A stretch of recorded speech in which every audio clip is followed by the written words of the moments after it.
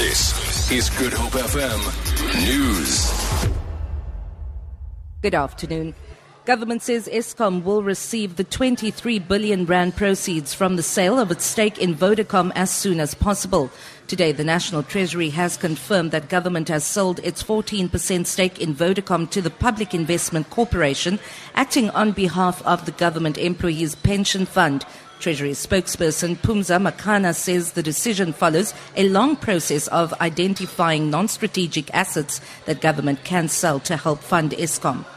There was a process that government went through in deciding which non-core asset to sell. It looked at a number of options, and those options included the sale of listed shareholdings that government holds directly. So because of the viability of the Vodacom sale, it was decided that it was going to be Vodacom that was going to be disposed of.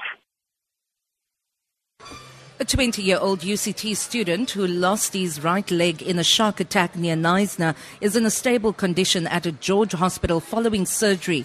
Caleb Swanepoel from Prince Albert was on holiday at Buffels Bay with his family when he was attacked while boogie boarding. He also sustained massive injuries to his left leg. His father Luke says Caleb is on the road to recovery. He's stable and he's still suffering the effects of the trauma and the shock of the experience, but he's coping remarkably well. I'd say he's very positive under the circumstances. The family are strong, and our family extends to the people in Prince Albert who have rallied behind Caleb and our family. Meanwhile, another shark attack victim, 19-year-old UCT student Dylan Riedering, is being discharged from hospital today.